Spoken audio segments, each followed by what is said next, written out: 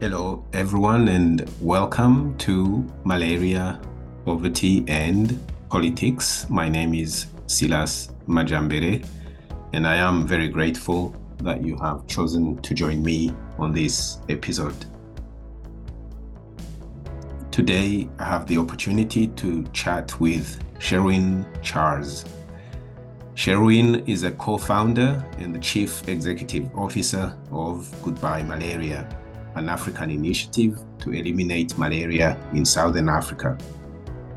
Sherwin is the chair of Global Citizen Africa, as well as serving on the board of the Global Fund to fight AIDS, malaria and tuberculosis, the IVCC, and the RBM Partnership to End Malaria. Sherwin spent his initial career in the financial and banking industry in both South Africa and Nigeria. Sherwin joined the Nando's Group in 2006, initially in finance and later establishing and building Goodbye Malaria. In 2015, Sherwin decided to dedicate his time fully to Goodbye Malaria as CEO. Through his work, Nando's became one of the first African corporations to donate to the Global Fund.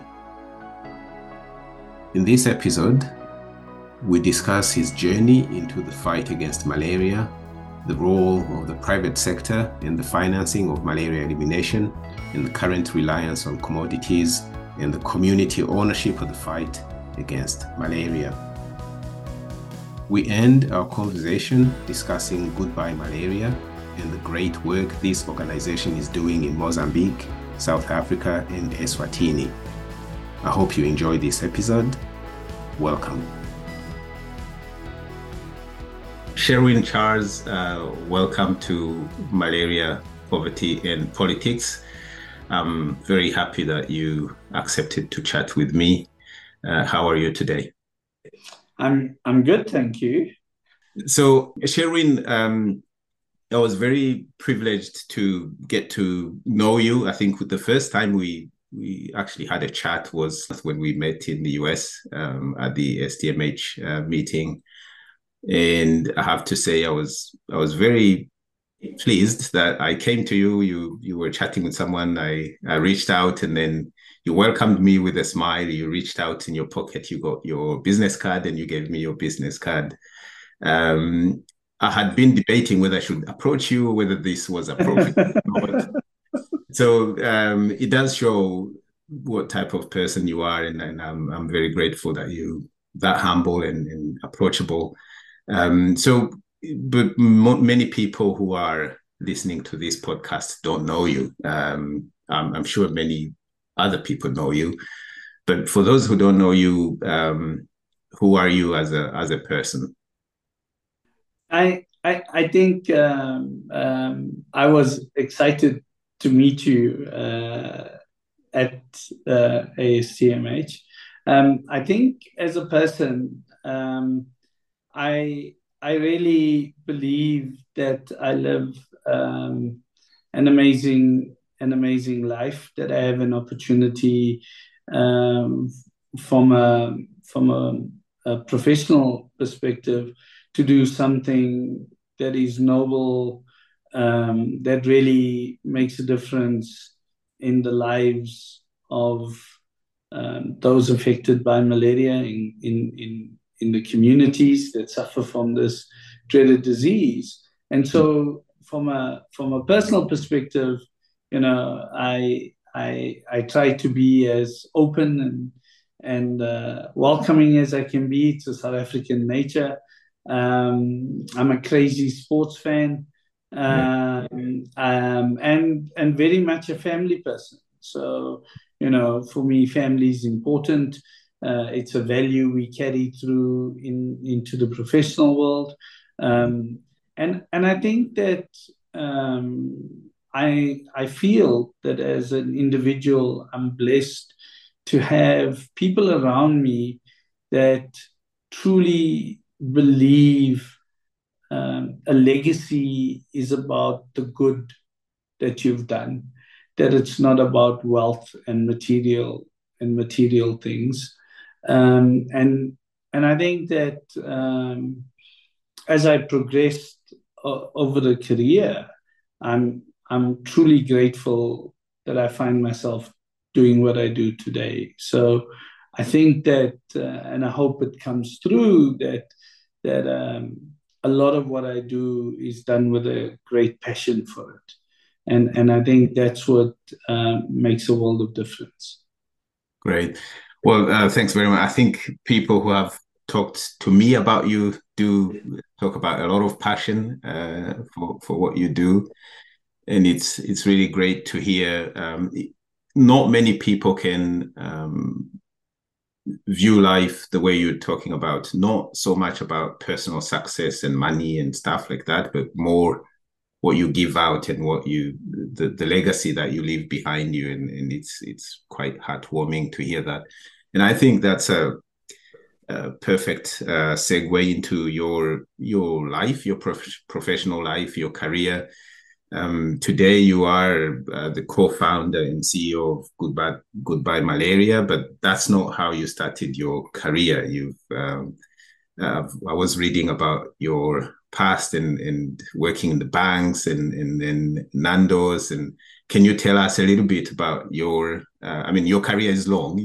We're not going to be able to talk about all of that, but how you transitioned from where you were and into Goodbye Malaria today. I think an important thing is that living in an apartheid South Africa certainly you know provides the foundation for what happens in your life. And so the struggles that we went through during the apartheid era, being a young student, really defined where you wanted to be and the pathway that you took. And so for us, and particularly the Indian community in South Africa, education was absolutely critical. That we saw our way out of the circumstances we found ourselves in. It started with a good grounding and having a good education. And so, it was really important at the time that you worked hard and you qualified in any one of the professions. I think at the time I absolutely disappointed my mother by not wanting to become a doctor. So working in malaria gives her some comfort that I'm fulfilling a wish of hers. Yeah. But in our community, if you didn't become a doctor, your family felt you let them down. For me, my passion was numbers, and I followed an accounting profession. I became a qualified chartered accountant, and of course, you didn't have a lot of opportunities at that time, and you kind of started wherever you got a chance. And that took me into the world of banking. And I spent, 2006, so it's about 12, 13 years in banking after having done my articles at Ernst & Young. And really founded a steep learning curve. You suddenly find yourself coming into a new South Africa, coming into a very liberated country, except that in the workplace, not much has changed. And so, as you're working through democracy, you're working through an evolving workplace and evolving cultures. And I think that, having a profession gives you a grounding, allowing you to apply your mind to find solutions. And I think that for me, today, and my outlook on life is, I truly hope that I can be someone that provides solutions and not just tells you what the problems are. everybody can tell you what the problem is, right? And so I hope and I strive to be that person in the room that is looking for the solution.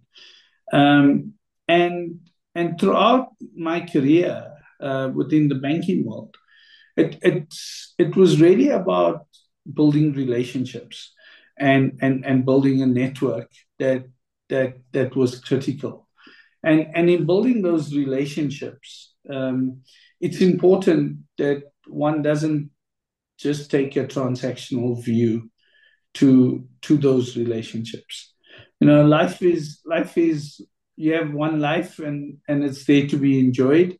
We like to have fun in what we do, and so part of that is meeting people, experiencing new cultures, and having the opportunity to understand people's point of view. And I think that a lot of our history is in the dark days of apartheid.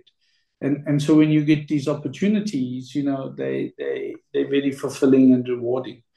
And so part of my banking career took me to spend 2 years in Nigeria. So I lived in Abuja. I got to see and understand the impact of malaria within the rural areas in Nigeria. I was there um, um, running a pension fund administrator and asset management business. And as a South African, moving into a country like Nigeria, it also is a very steep learning curve. It's really getting to understand the continent better, understand how different parts of the continent have different cultures, how they think and how they work. And I think that when I got back from my time in Nigeria, my family wanted to come back to South Africa. My kids were in school. It was very disruptive for them at the time. And so we came back to South Africa, and I had the opportunity to bump into Robbie Brosen.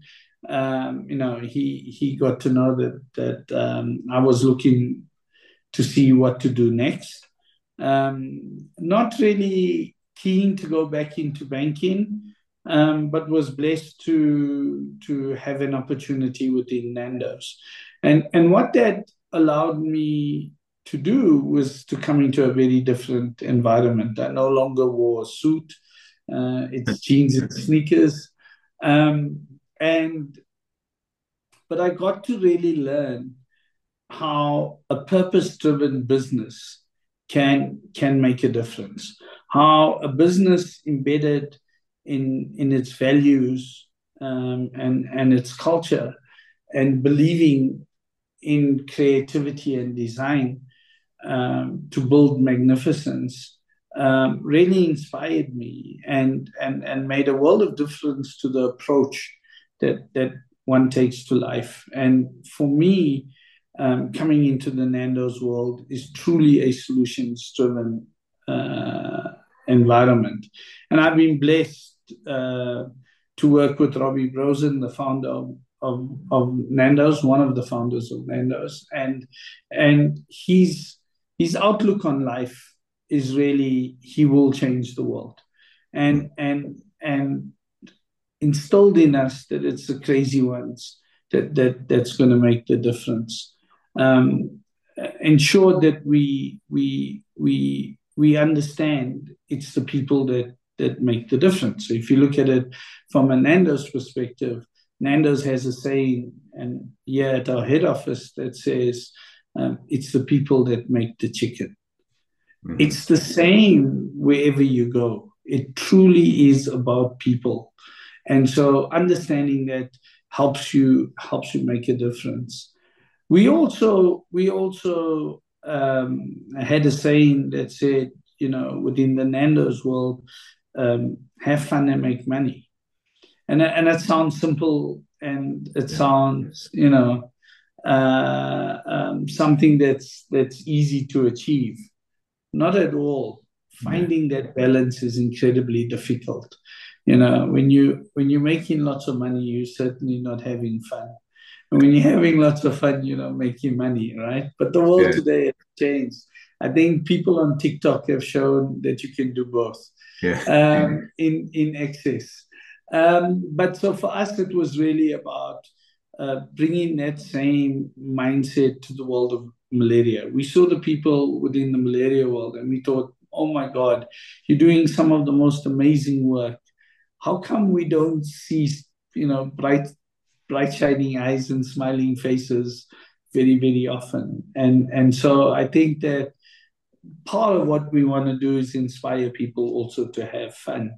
And a crazy story around that is at the MUM conference in Durban in 2013, we wanted to get involved and we decided, we're going to have a party with beer and great Nando's chicken on the beach in Durban at the MUM conference. And so 2013 MUM conference is known for having this beachside party that we put together and was a great way to thank everybody for the work they're doing in malaria and with some of the ambassadors within the world of malaria that make a difference. So Yvonne Chaka Chaka was performed for us, and a lot of fun was had that evening. So that's how we thought we would come into this world, bringing an advocacy piece to it.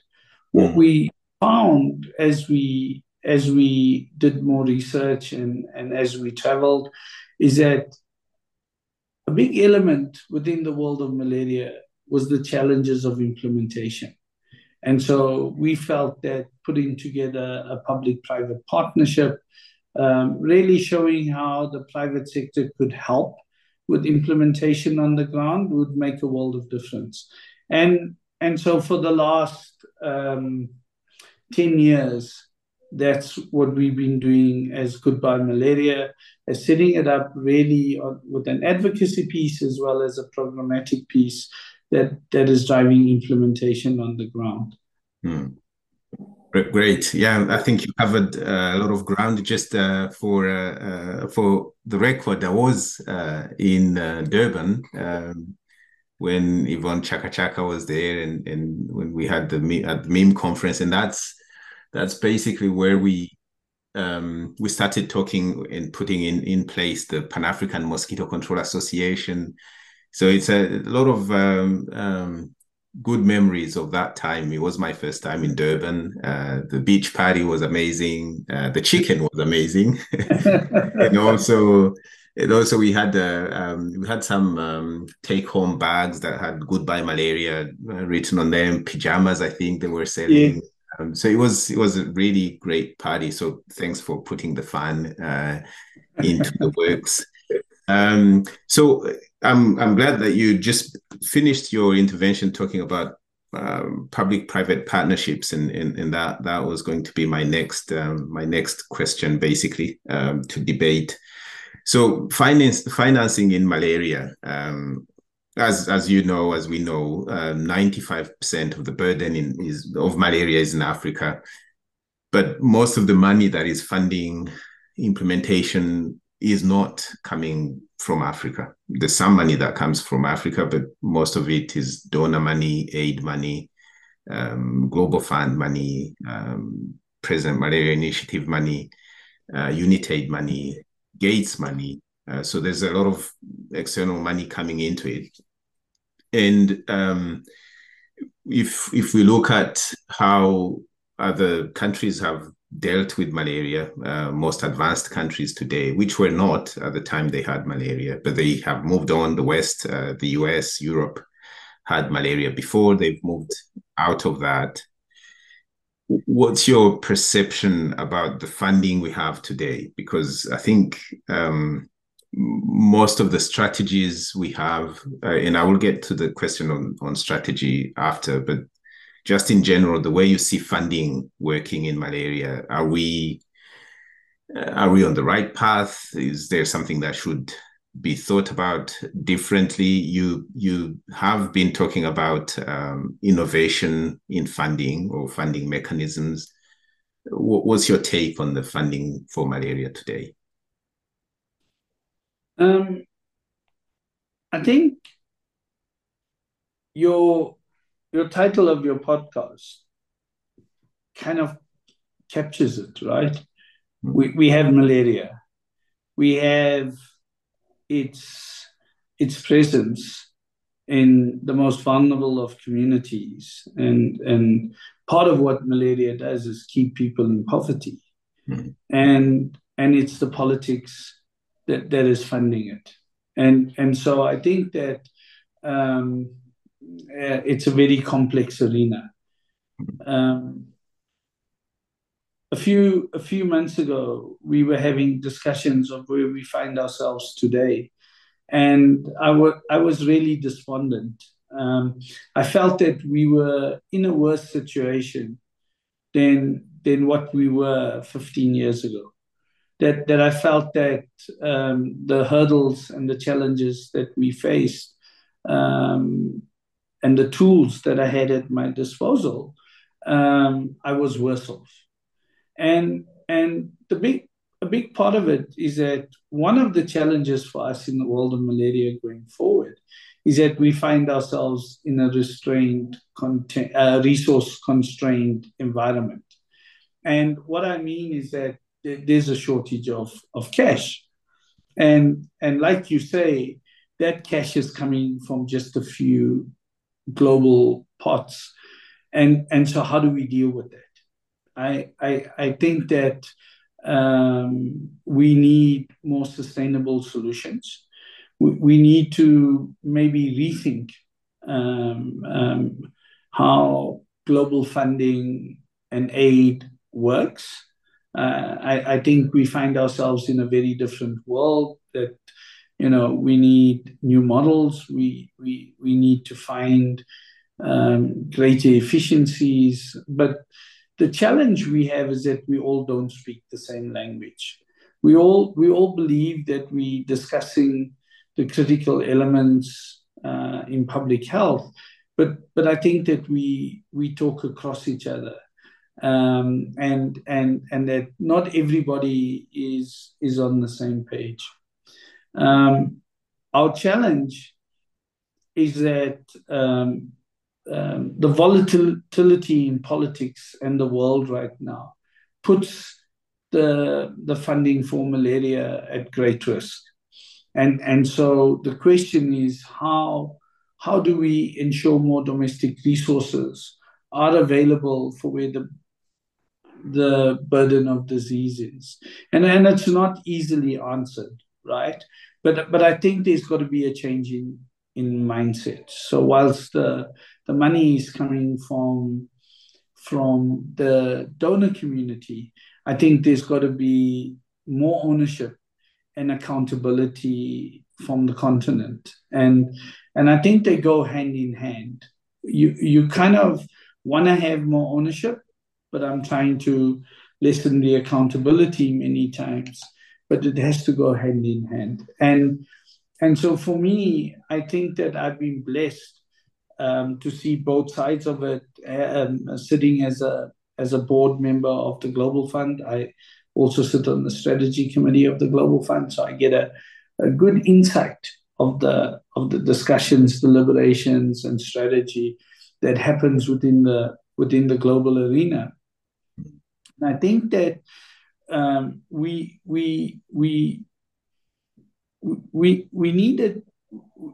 need a different approach. So for me, we got to have ownership at a community level. And one of the most important elements for me within the Global Fund model is that the ambition for community-centric programs is there. The question is, how do we get it implemented in an effective and efficient way? Having civil society at the table, bringing them more into the conversation is so important. I think that having gone through COVID and the lessons learned from COVID,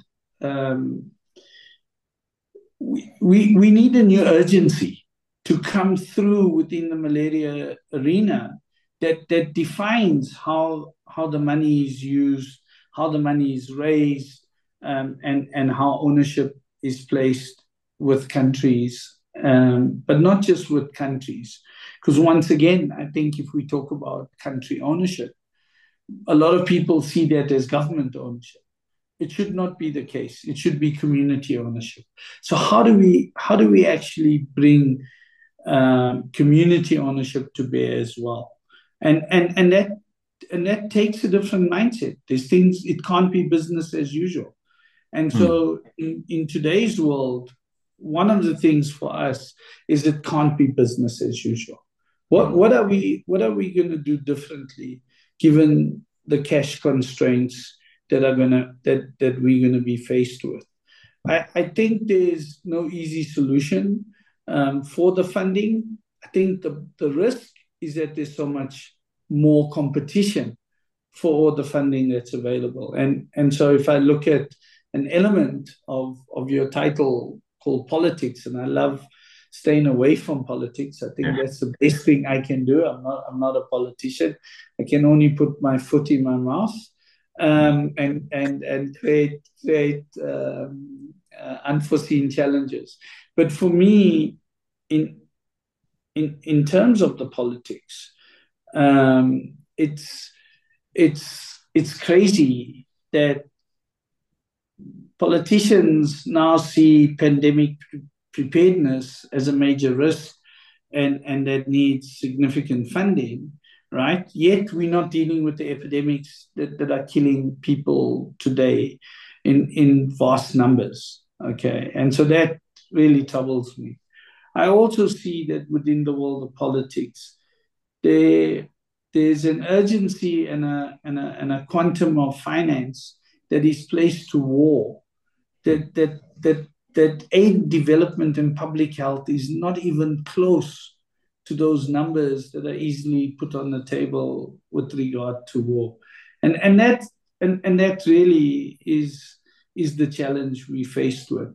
And so I think that the advocacy for me in malaria needs to be taken up a few notches, that we need to become activists again, because we're going to be faced with a likelihood that malaria cases and deaths increase in the coming years. Yeah. Well, thanks a lot. Again, you're really covering a lot of points that I'd like to develop more. I know we don't have much time for it, but I want to press on a little bit on the community ownership, the ownership part that you have just mentioned.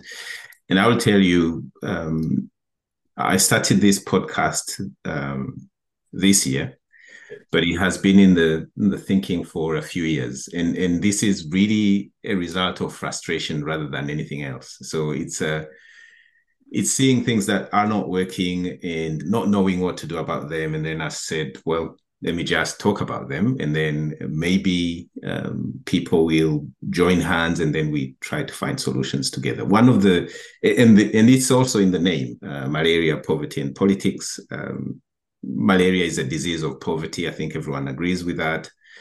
But there's politics around it, politics in financing, governments, local governments in Africa, most of the time not putting in as much money as they should. As you say, there's a lot of money going into war and less into education and health. So there is a lot of things going on. But the part that I want to you to talk about a little bit is the politics of funding and financing. Particularly, you sit on Global Fund board and you know how those things work. I have had a lot of issues discussing with the Global Fund. So this is not reporting them, it's just being open about the things that I see. I have worked for the past 15 years in prevention, malaria prevention in terms of mosquito control. So my specialty is on mosquito control. And the part that I struggle with, and this is not just Global Fund, it's most of aid money that comes from outside, is the fixation on commodities. Just buying nets or buying any other commodities and then feeling like we've done our jobs. In the meantime, we know that this is a disease of poverty. It's going to affect more the poor, but the strategies are not really linked to poverty alleviation, and they are not even linked to things that are sustainable. It's things that we do every 2 years, every 3 years, depending on when money comes. And then COVID basically taught us something. Money can freeze. Money that comes out from outside can freeze or can be diverted or can do other things. So I'm not asking you to speak as a board member of Global Fund, but do you share that frustration, or do you see something that I'm not seeing in terms of the focus on commodities and on things that will last a year or two and then need another pumping into money and another pumping into money, particularly because, and I'll stop there and let you intervene. The reason I get even more frustrated is because we know how malaria control has been done elsewhere. We know the strategies that the West has taken against malaria. It's mainly based on environmental management, draining the swamps, building better houses, access to healthcare. And those things are long term. If you have a good house, it's going to last you maybe 100 years. If it's screened and it's well ventilated, you've prevented malaria already, rather than buying a net that lasts 1 to 2 years and then you get another one in 3 years and so on and forever. So, and the money comes from those countries that have tackled malaria in that sense, in terms of environmental management, good housing, but we're not doing that. So do you see this disconnect? Do you see why this is happening? Why are we focusing more on commodities rather than long-term development? And I wish I could tell you there was a simple answer that I could give you to all of this. But let me say this. I'm a fan of the Global Fund. So I accept that it's not perfect, okay? But I certainly am a fan. And the reason I'm a fan is that I'm not a doctor, I'm not an entomologist. I see things very much with a private sector lens on. And so for me, I look at it in terms of a funding institute, what it does, how it does it. I think a lot of things can be improved, and that's said, same for Nando's, same for Goodbye Malaria, many things that we do. You've got to have this mindset of continually improving, and so I think that we've made a lot of progress with Peter Sands as leadership, and like I said, I'm a fan. The challenge that we faced with, and here's my challenge to the malaria community. I can have 5 malariologists in the room, and I'll have 10 different pathways. And that's part of we are our own worst enemy sometimes, okay? And so what amazes me is, whilst we spend a lot of money in research and trials and innovation and new tools, sometimes we're very slow to learn from history. And so one of the things you challenged with is that, economic development is as much as part of malaria eradication as is treating the disease and the public health issue. And so I think that what people have done is look to where donors feel most comfort, okay, in a solution And that says if I bought 100 million bed nets and we distributed 100 million bed nets, I can feel good that we did the right thing, and we good. The problem though is that one, is it sustainable? Two, is it the right solution? And three, how do we as a community and a country see the pathway to zero? Those elements and issues are not clear. Sometimes the incentives are perverse. I'm giving you such a lot of money. Why would you have a massive impact and then I give you less money? Now, when I said to you it can't be business as usual, these are the tough questions that we need to answer, right? How do we in the country ensure community ownership, that we're doing the right things that'll get us to zero? Sometimes we forget to ask the community, what is it that you need? Now it's very difficult when you're sitting in Geneva and you have so many layers that you've got to go through, where local politics don't engage the community most often. So now how do you filter through all of that noise to get the right thing done? And so I must tell you that right now those discussions around malaria are being held, okay, to say actually what is it that we need? What are the right indicators that we need to have in place that guide what we do tomorrow?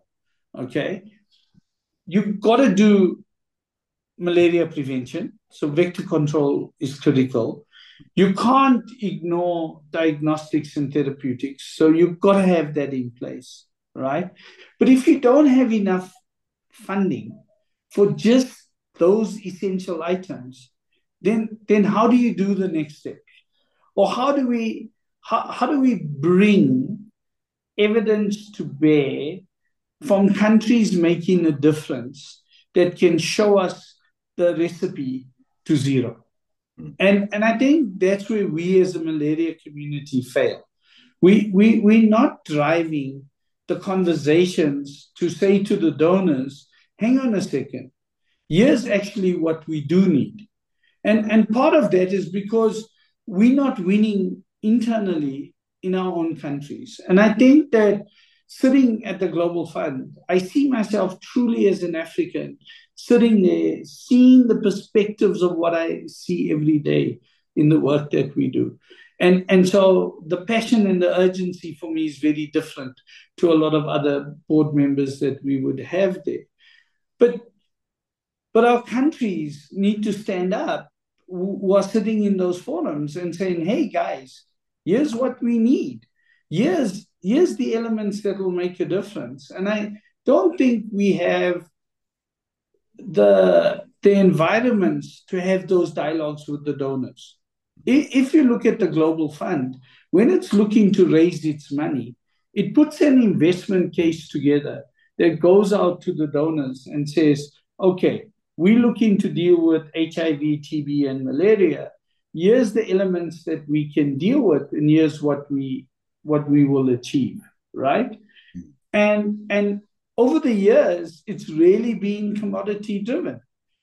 I think it's time that we start understanding what value of impact actually means. I think nobody understands or has the same definition for value for money. But we need to sit and say to ourselves, what is it that we need that is gonna get us over the line? What are the tools, the innovations that need to sit together and work together? And a simple example is you've got Gavi that does vaccines, you've got Global Fund that does everything. They should be talking to each other. Mm-hmm. You can't get the malaria vaccine out without having everything else in place. It's one conversation. And so I think we need to strengthen some of the bodies that we have, for example, RBM partnership to end malaria. That needs to become a core place of convening where these real conversations can be had. And let's not hide behind them, right? But sometimes for me to have those conversations, I got to become a lot more accountable. And sometimes we shy away from that, right? Yeah. In the private sector, I can't shy away from it because I will be out of business tomorrow. Yeah. I have to stand up and face it, right? Yeah. And so I think having those conversations is important. Having WHO being efficient and effective and part of those conversations is critical. They're giving us the normative guidance on what we should be doing. If the normative guidance is saying you've got to put bed nets everywhere, well, what do you think countries are going to be guided to do? And so I think that as a community, before we just tackle why is PMI and Global Fund just doing commodities, we got to have a plan.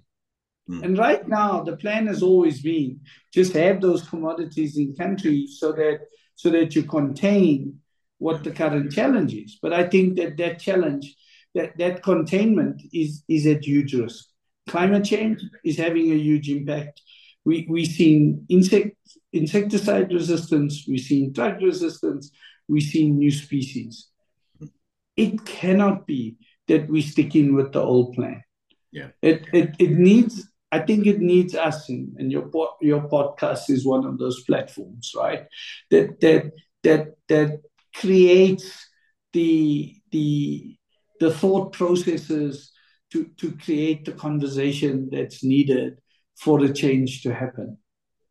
I'm heartwarmed about that, and I'll tell you why. So me and a group of people are thinking about calling a few people, experts in their own fields, to rethink the things we're doing about malaria and how, on all fronts, funding, prevention, treatment, everything. The reason we're thinking about this initiative is because, we recall the past or the history of malaria in Africa back in 1955 when the world sat down to think about malaria eradication globally. Africa was not present and not represented. And then the conclusion was Africa is not ready. So from that moment, we've never had a chance where, as Africans, we sit down and say, well, okay, let's look at the past, what has been done, with all the goodwill of the international community, the funding that has been given. What are we doing right? What are we doing wrong? How can we change course? How can we get away from the hookup on commodities that develop resistance, and then we develop yet more, and then we stay on the chain? How do we rethink? I hope that will succeed. We're aiming to do this around MEME next year, if we get funding to do that and to get all the people together. But the aim is even, how do you call that? It's to show also that we can sit down as Africans, we can think, we can develop strategies, and then we can get all the people, all the partners, all the global funds and everyone else to come and discuss together. Because when you were talking about ownership, community ownership, today the agenda for malaria control is really not defined at the community level. It's not the community is saying, this is what we need, then help us in this way. It's much more the other way around. This goodwill from the international community, they give you the money and then they distribute the nets or any other commodities that they feel good about, and then the thing keeps going. So I hope but just on that, right? Mm-hmm. The part of the problem is because we have the wrong indicators in place. If the indicator is how many nets did I deliver to a country, that's a meaningless indicator. Yeah. Right?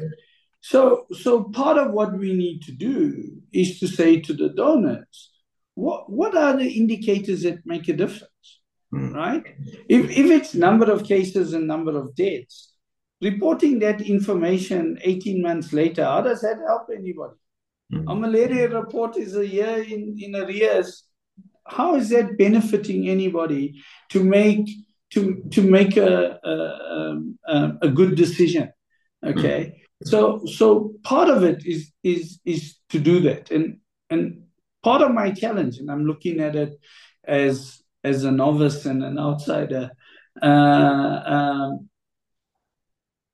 Everybody in the world of malaria talks their book. Okay. Now, I come from investment banking, and one of the things you learn early on in investments is everybody talks their book. If I have a position in gold, I want everybody else to believe that my position is right and to buy gold as well, Yeah. right? Yeah. That's our problem in malaria. But being scientists or academia or activists, we sometimes don't understand that principle. Okay. So I want to speak to academia, and I want to say, how do I get to zero? They have an interest in drug resistance. They're telling me I need new drugs. Yeah. The problem is we need to step outside of that. So if you want to set up a a advisory council for the use of a better word, we need this think tank, okay, to come in there, and we've got the experts on the continent, and we have those who can solve this problem. Okay, they abound. What we need to do is create a think tank when we're not talking our book, where we're sitting down and saying, actually, this is the pathway that will do it. And in that discussion is not just health people. Yeah. We need the economists in there, and the finance people and the minister of finance. We need to understand, how do I elevate the position of the health minister talking about malaria in the eyes of the minister of finance, right? This is multi-sectoral. And it's so funny. I was with a good friend at dinner on Monday night, and Robert used to head up GMP at a point in time. And one of the things he said to me is, Sherwin, we developed a multi-sectoral approach to malaria many, many years ago, and we seem to have forgotten about it. Yeah. Right? Mm-hmm. It's the challenge you posed to me earlier on. Let's take that approach. Let's bring the right people to the table, right? And where I want to challenge you, it's not about funding. We need the funding to do this. This is important enough for us to do it anyway, right? So this is important to us right now, that we have to do it. Okay. That we have to do it. Let's prove to people that we of our own steam, okay, are willing to invest to make the difference. And then everybody else will crowd in, okay? And it's how we started Goodbye Malaria. We put our own money on the table. Today, what we do in the Mosaswa grant, it takes blood, sweat, and tears investment from our side, but our money is put on the table alongside everybody else. And the reason for that is, when I have skin in the game, I've got something to lose. Mm-hmm. I will make a difference. And I think that for us coming to the donors with this proposal, let's show the donors that we have skin in the game. Mm-hmm. That I'm not coming because you funded me to come. That it's my skin in the game that allows me to sit at the table. And I think that's important right now. We've got to a point where it can't be business as usual, and we've got to drive a new pathway. Can I list you on the think tank? Because I'm drawing names. But once again, I will say to you, it's important enough for us to do it. And so these are things that should be taking priority. Thanks, Sherwin. This is amazing to hear that. So I think we're coming on top of the hour, and you've been very generous with your time. But I want you to talk a little bit about Goodbye Malaria. We haven't talked about Goodbye Malaria. Yeah. So what can you tell people about how it came to be where you are now, 10 years later? Where do you see yourself, success, challenges, and things like that? I think Goodbye Malaria came about that we wanted to drive elimination in Southern Africa. And we understood that South Africa's position in that is very difficult given the burden of disease in the neighbors that are around the country. And it made a lot of sense that a cross-border initiative would add value. That's where we started. We started work in Mozambique in terms of an IRS program. And what we've seen is the positive impact on eSwatini and South Africa from going and dealing with the challenge at the source. But what it's shown us is that you can get countries to collaborate, you can get countries to work together, align their policies, and actually countries are looking for partnerships that add value. And so for us, Goodbye Malaria was really about African leadership standing up to be counted, not just how do we get another donation. And as I said to you, we put our own money alongside that of the Global Fund and that of the Gates Foundation, and there's a Global Fund grant that now drives the work. So Goodbye Malaria sits outside of the work that the grant does, but it's really trying to be an advocacy to bring more partners from the private sector to bear, to get more people engaged. Now, this is in a country where malaria, of course, is not a high priority. HIV and AIDS is much more of a challenge in the South African context.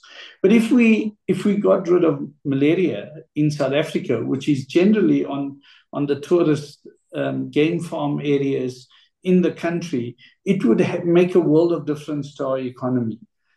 It would also help the GDPs of the communities that live in those tourist areas, because they would benefit of it.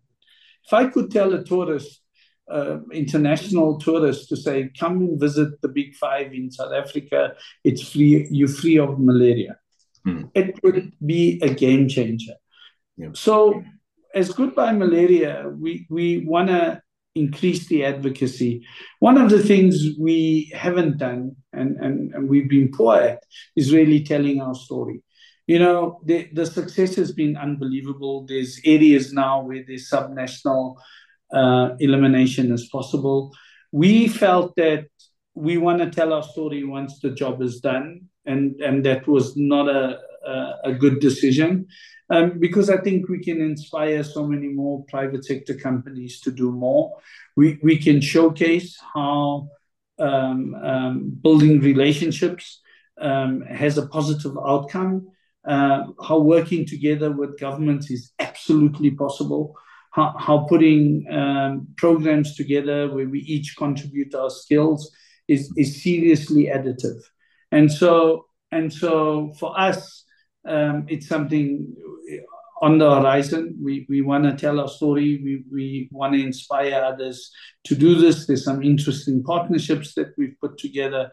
And if you look at the Goodbye Malaria side of it, a lot of what we do, and there's retail and there's design, and you spoke about the pajamas, is really giving small business people the opportunity to benefit from malaria advocacy. And that's been critical. So nothing has ever just been one layer. It's always like an onion. As you peel it, you find more and more layers to it.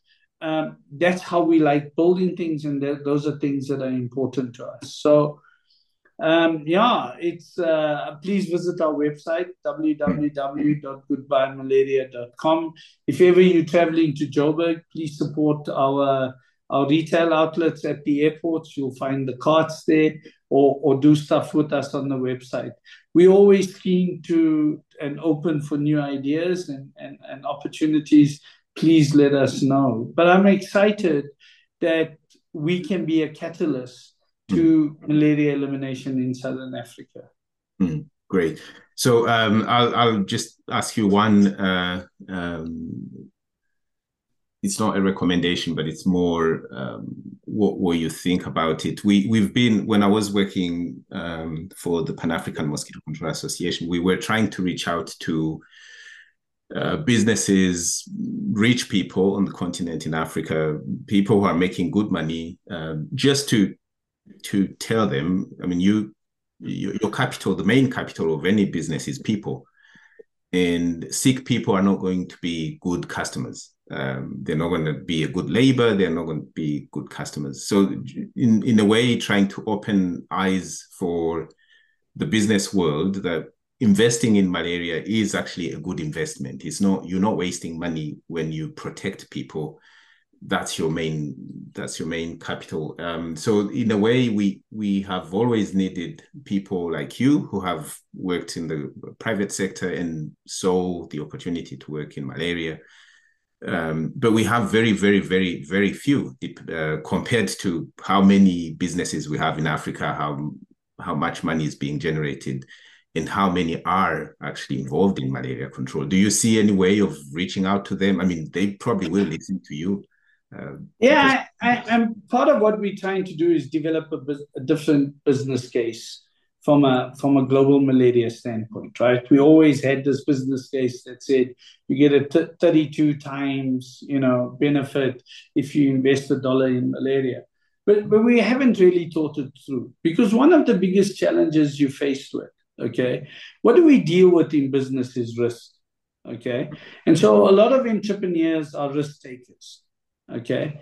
If I say to a risk taker, here's something that's going to cost you money as a prevention to the risk that you have, a lot of those risk takers won't take that up, okay? They'll say, I'd rather take the risk that instead of getting 10 out of 100 employees sick, I'll have only 1 out of 100, and my impact's not that bad. That's how a risk taker thinks, right? A risk taker is not someone who's looking at the insurance policy or is looking at the prevention costs. They're the bullish guys that are just heading for what their ambition is, right? So when the conversation is about prevention, it becomes a lot more difficult to have that conversation, okay? But we all care for the well-being of our staff, okay? We all care that kids must get a good education and kids' welfare is so important. Well, maybe that's the conversation we should be having with people rather than saying, yes, just a prevention tool. From a Nando's perspective, this was never done because we were looking to safeguard employees. We have no business in Mozambique. And the people that we will make a difference to may never in their lifetime have a Nando's quarter chicken and chips. We know that, okay?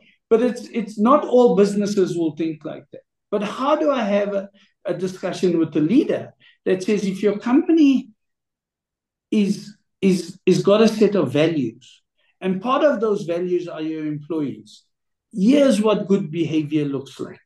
And here's what you should be doing to invest in that. And so I think we need to change our approach.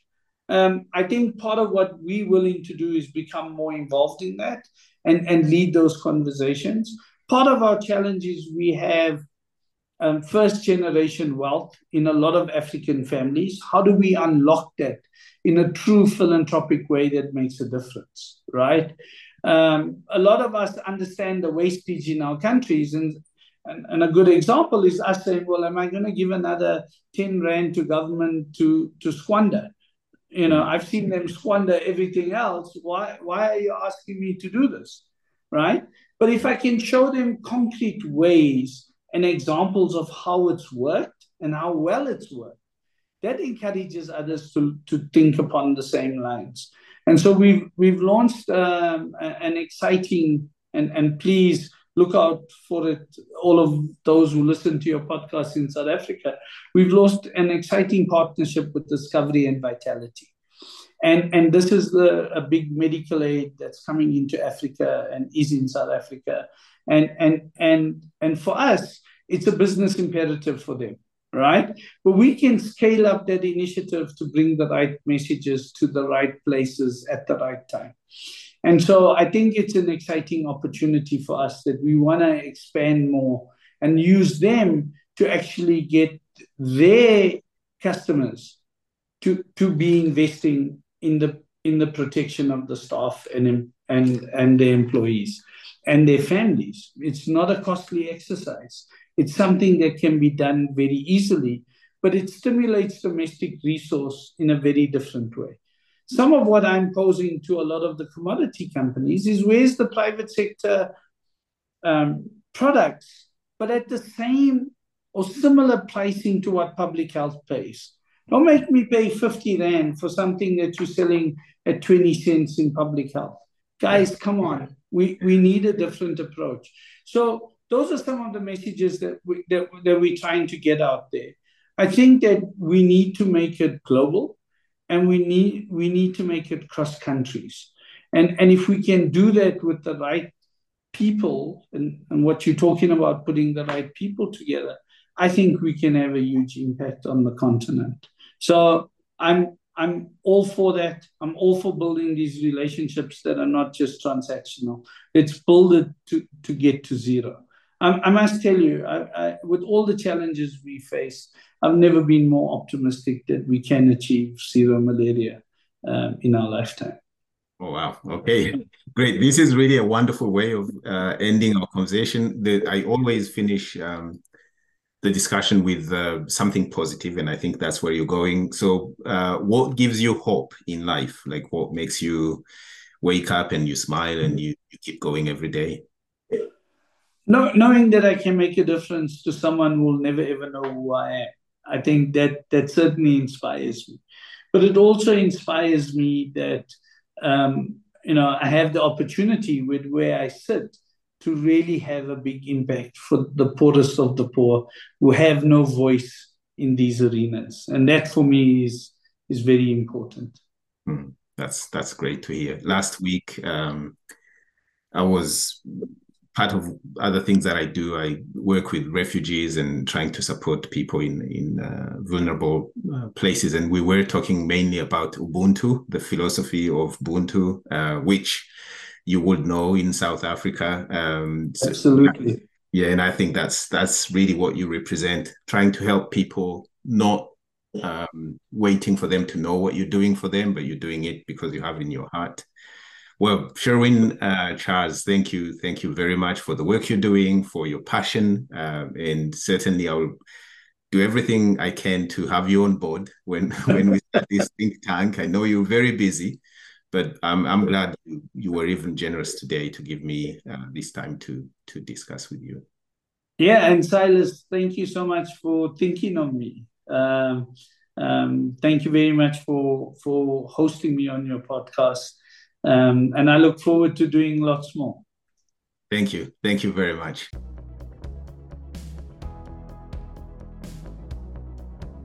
That was Sherwin Charles, co-founder and CEO of Goodbye Malaria. I hope you enjoyed this episode, and please consider following this podcast on your favorite podcast player, on LinkedIn, and on Twitter at Malaria Politics.